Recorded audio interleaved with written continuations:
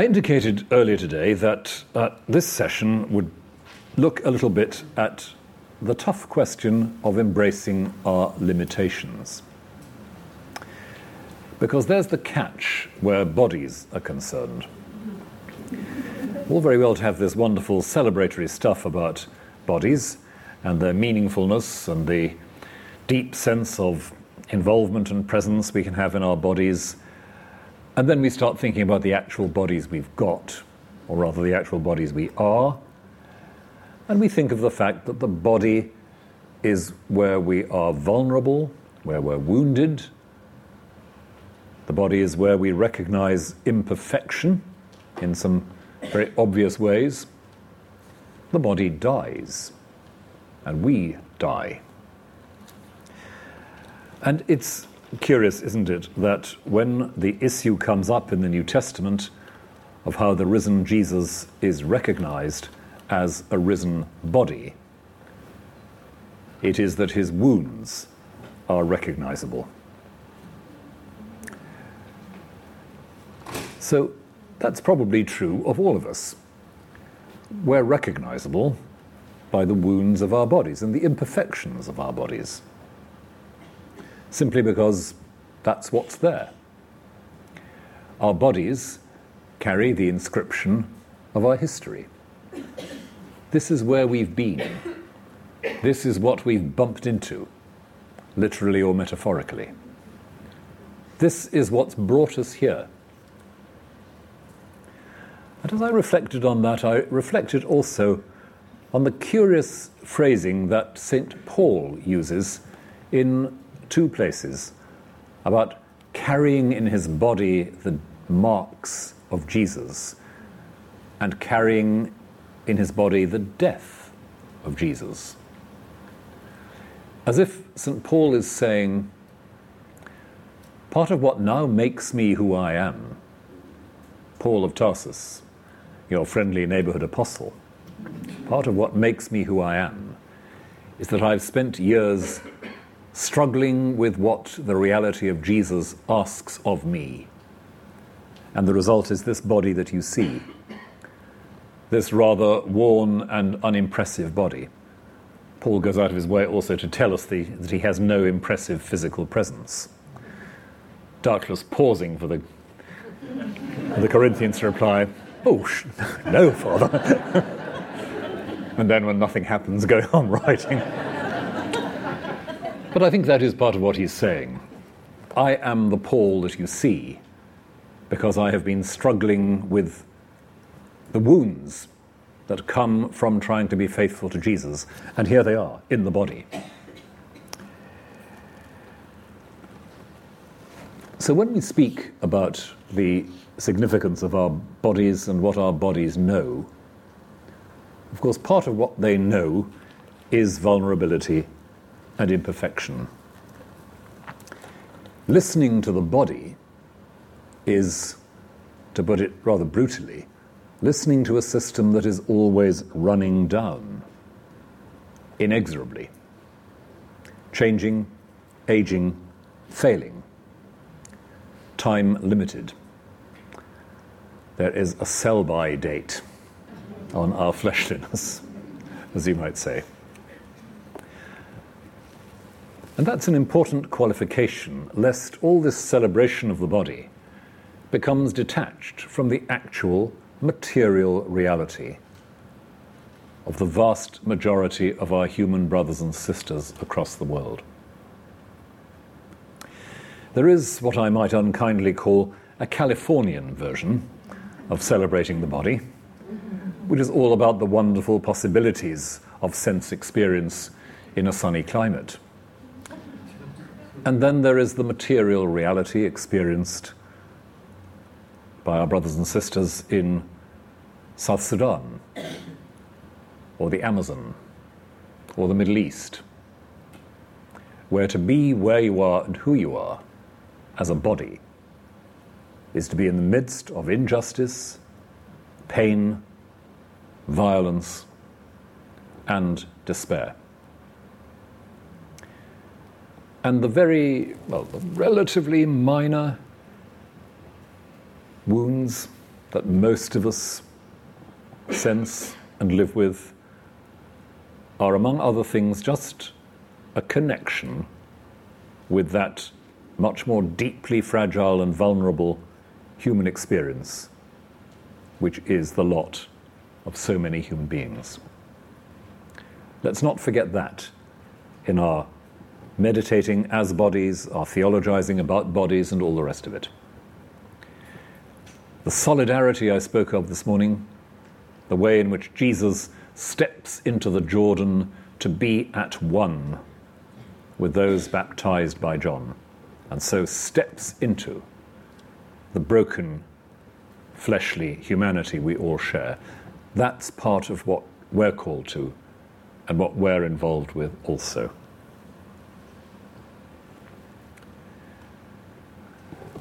And having said that, of course, we are straight away confronted with a very significant element in our spiritual lives, which is what do we do about what we're afraid of?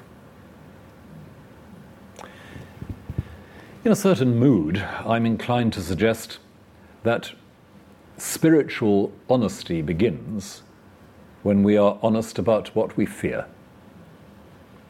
That if we don't face that and name it, we never really get started on our growth in spirit. Because if our growth in spirit is something to do with our deeper and deeper exposure to what is real, then our growth in spirit must be honest about what is there. And if what is there is a certain degree of fear and apprehension about our future, about the frailty of our body, and so on, then we must name it. We must bring it into the light. And like all those other things we have to cope with, it's not something we then have to solve, work with intensely, get over, or whatever. Just something we have to look at calmly and say, yes, there it is. There it is. A body, frail and failing, and there it is. A certain degree of fear and apprehension that so often goes along with that. There it is. Keep it in the light. Don't forget it. Don't deny it. Don't belittle it. And don't be paralyzed by it.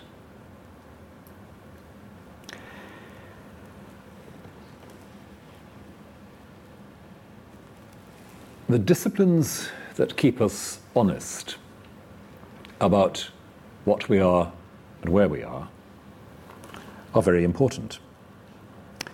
We need to keep renewing our acquaintance with our frail and failing bodies. It may sound a bit odd to put it that way, but those experiences that keep us in touch with our own bodily limitations are significant. We recognize that if we are walkers, the point comes where the knee joints don't quite work as successfully as once they did. If we're swimmers, we may find that the muscles don't respond quite as flexibly and joyfully as once they did. We age, and we don't instantly give up.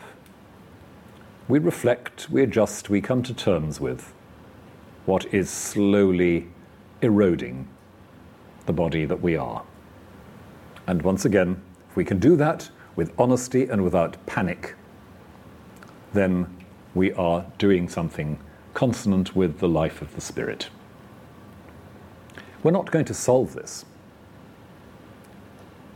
We're not, short of some unimaginable technological miracle which would create a whole lot of new problems, we're not going to get over the problem of aging, the problem of being frail, failing bodies. I apologize to those in the audience who are under 45. Both of you. Sorry, for whom this may not be an immediately urgent existential question. Nonetheless, the fact remains, we're not going to get over this, but we can face it, we can treat it as the raw material for our growth and for our honesty. We can acknowledge our frustration and our anxiety and let it be. And that's why even frail and failing bodies can quite reasonably go on doing things, bodily things, in different ways, adjusting, discovering, and often finding some new way in which the body can be lived in, lived as, and experienced. It's why, at a certain point, people discover or rediscover their creative energy in painting or in sculpture. It's why people find some new form of physical exercise or physical discipline swims into focus, appropriate metaphor, as others swim out of focus.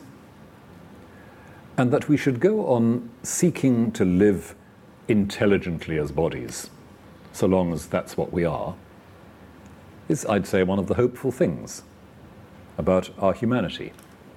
We do that, and so many people, so many in this room, will have discovered that already in countless ways, and I'd love to hear more about them. The ways in which, as one kind of physical expression and experience closes down slowly, another slowly opens up. And it is why, as I've said, those new engagements with the physical experience of painting or sculpture or whatever it might be take on added significance. Many of you have been in workshops, very heavily populated by people of a certain age, who are discovering exactly that, and who are in that moment also discovering something of the creativity and the freedom and the presence that they might have had as children, something of the liberty to breathe into and be in the creativity of the body in fresh ways. Because, of course, paintings, like music and poems and sculptures, are material things. They need bodily activity to keep them going. I have a sister-in-law, I should say, who is a fairly well-known painter. And I'm staggered by the sheer physical demands of painting. It sounds so easy, doesn't it? Oh, painting is just...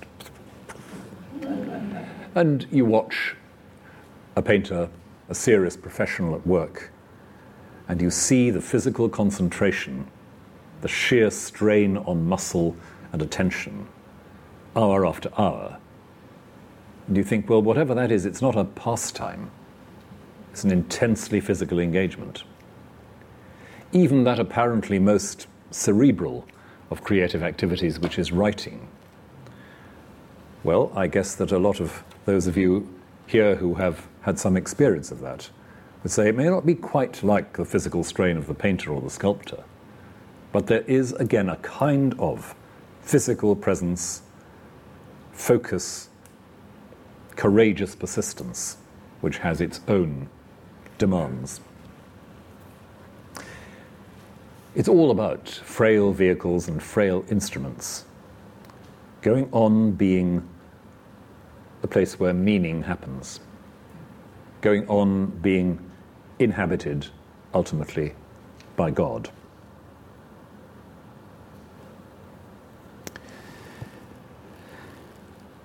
So, we could say, in relation to all this, that one of the things we learn in the processes of coming to terms with frail and failing bodies is the extraordinary reality that God honors what is frail and failing. and God teaches us to honour what is frail and failing.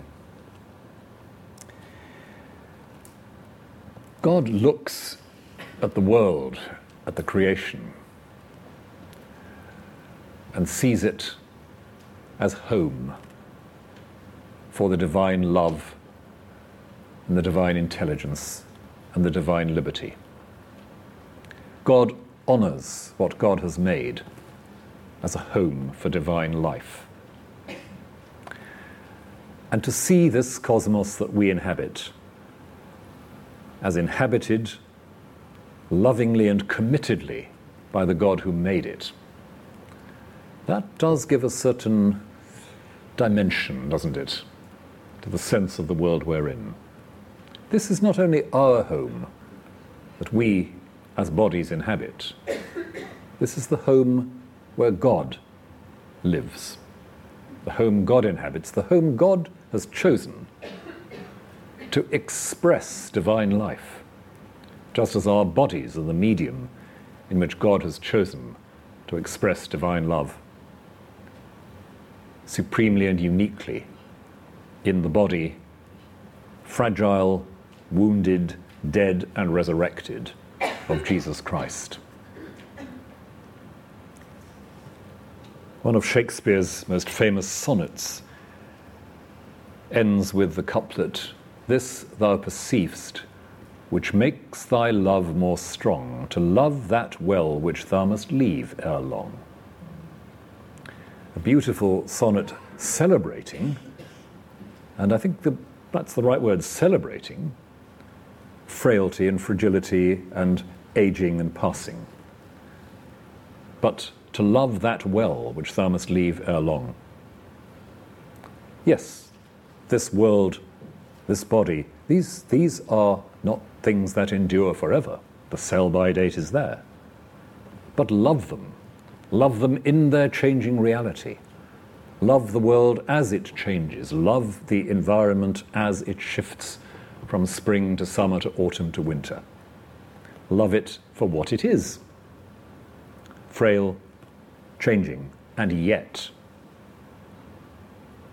penetrated by the divine life, honoured by the divine gaze and the divine love.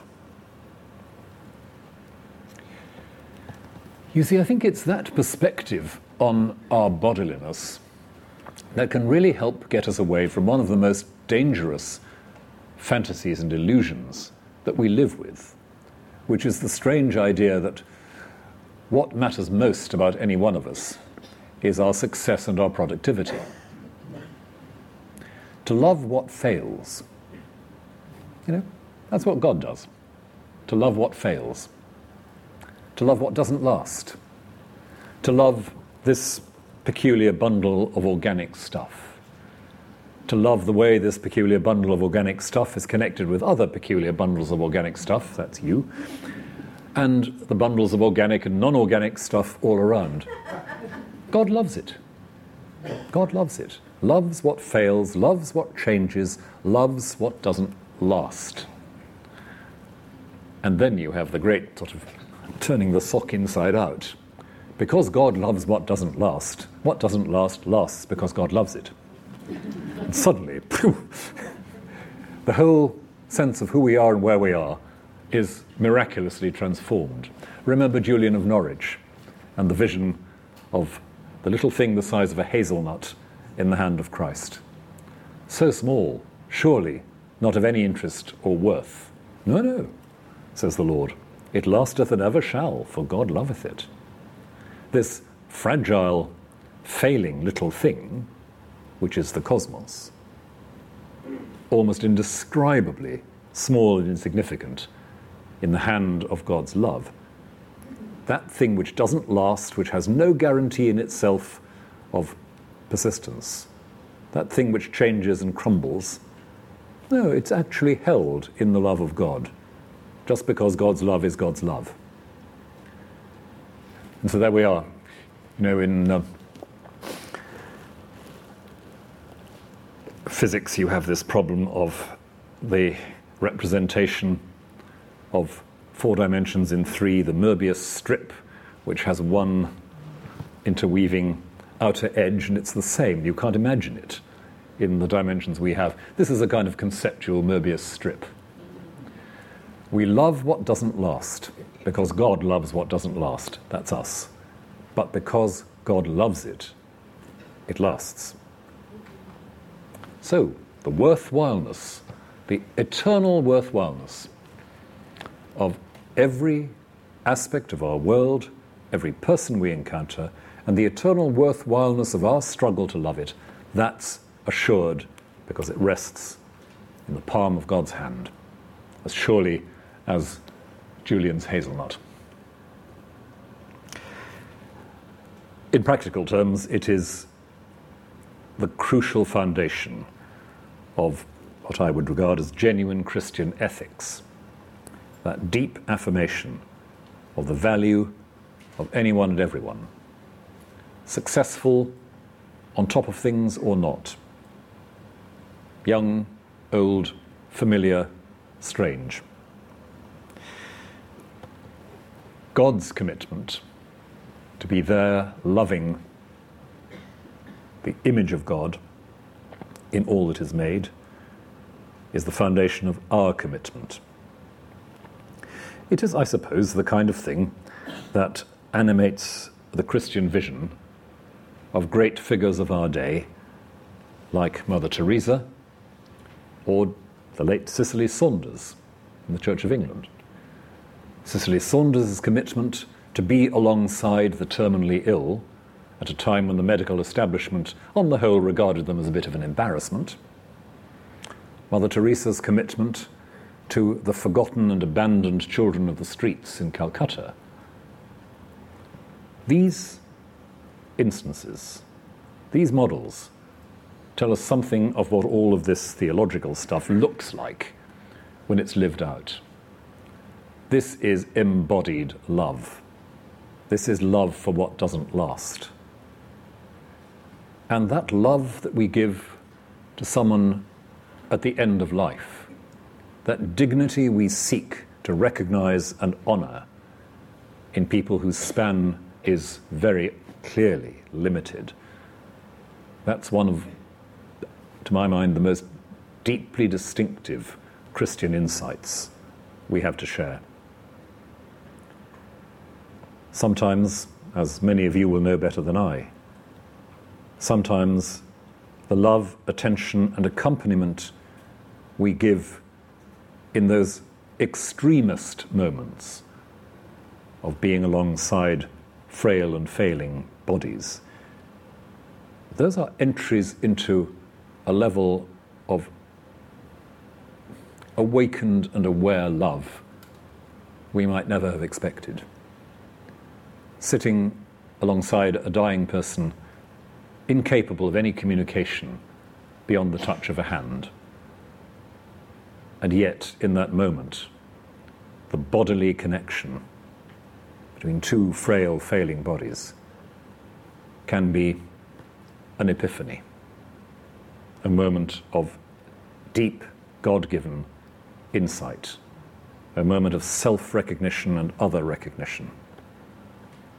As I say, many of you will know this better than I, but I think I have just enough experience of sitting alongside members of my own family in terminal illness to know a little of that sense of epiphany and awakening in the face, the most immediate face of mortality, of time-limitedness.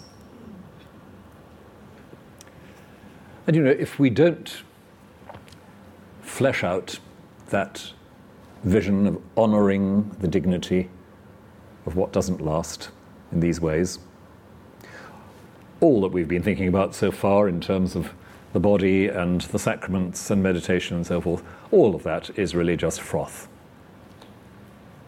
Unless it leads us to and holds us with the most vulnerable of our fellow human beings. Unless it leads us there, it's not going to lead us anywhere. Because that's the moment where the nature of God's seeing of the world and God's embrace of the world actually comes through our own bodiliness, our own presentness. And from that experience, we can go out as believers, challenging all those things, all the myriad things in our so-called civilization which measure human dignity or human worth by something other than that absolute love for what fails. If we got up and said in these plain words of one syllable, in lots of bits of our culture, the thing is to love what doesn't matter, to love what doesn't count, to love the people who don't count, to love the people whose votes don't count, to love the people whose work doesn't count, to love the people who can't work and don't work, to love the people who are most disturbing and threatening to you. What if that were the thing that really mattered? To love what doesn't work and doesn't matter, the people who don't contribute to GDP, the people who are just about to fall off the edge and therefore can be safely ignored or sidelined. Well, we probably wouldn't get the popular vote, but we would at least be doing what I think we're here to do as Christian believers, as bodily witnesses, to witness to the God who loves what fails, because it's there. It lasteth and ever shall, because God loveth it. God wants it there, and God's not going away. Enough said. That's where it all is. We love what doesn't last in God's name, and because of that, mysteriously, it lasts because God loves it.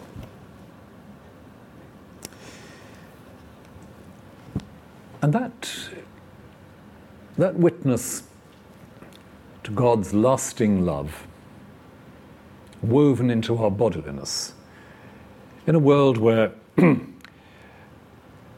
all things are disposable and replaceable, from people to computer technologies. That says something.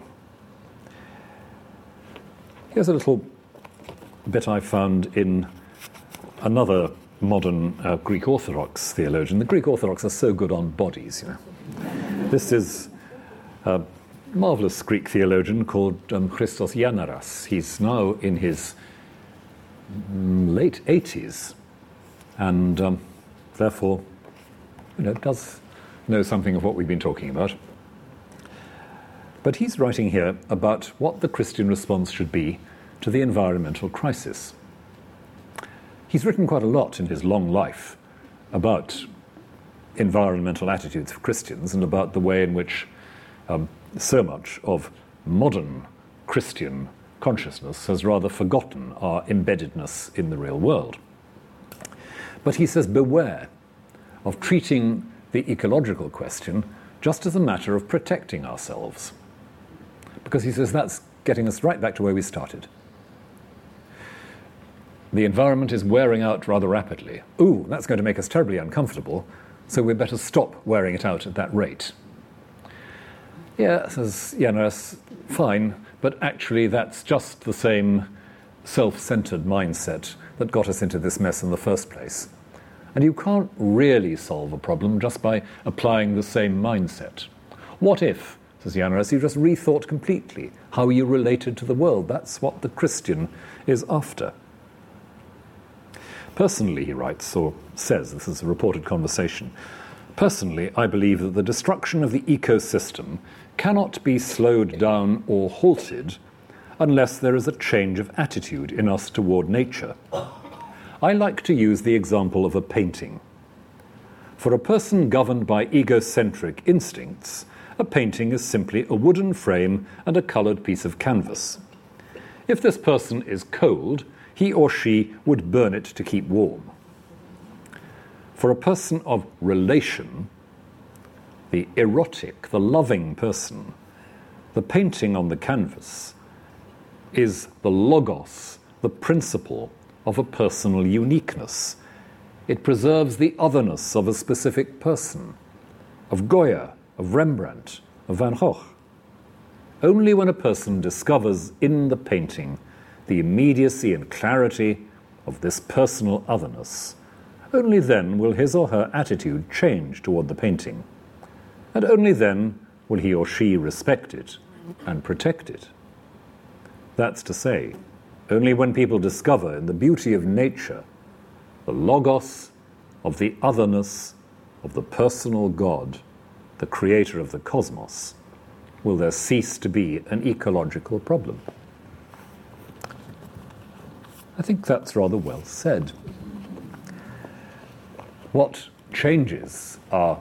I seem to have a fly here accompanying me here.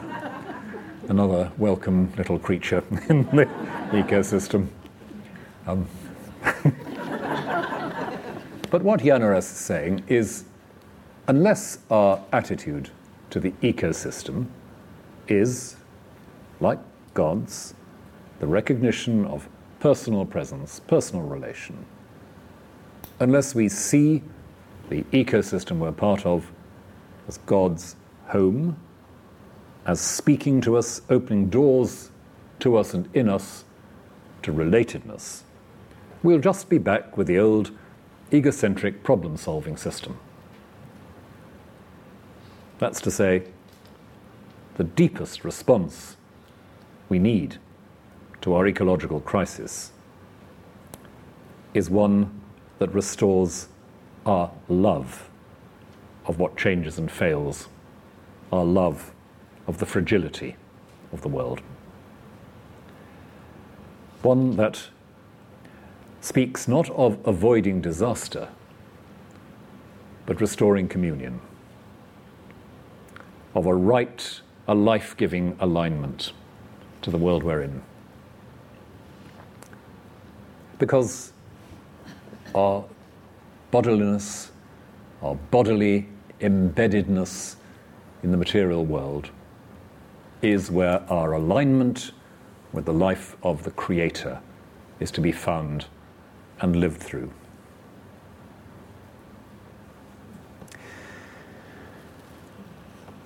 So, to sum up,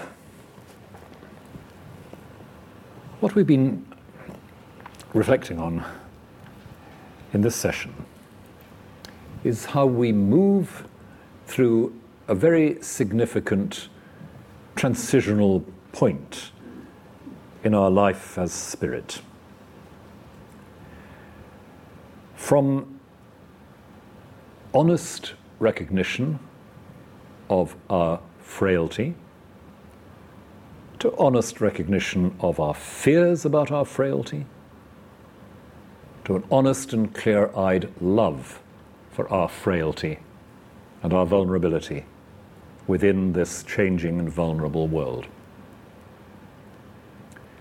We love what fails and doesn't last in the name of the God who loves what is frail and doesn't last, and whose love for that frailty is such that it is free to remake it, rekindle, re-enliven it eternally.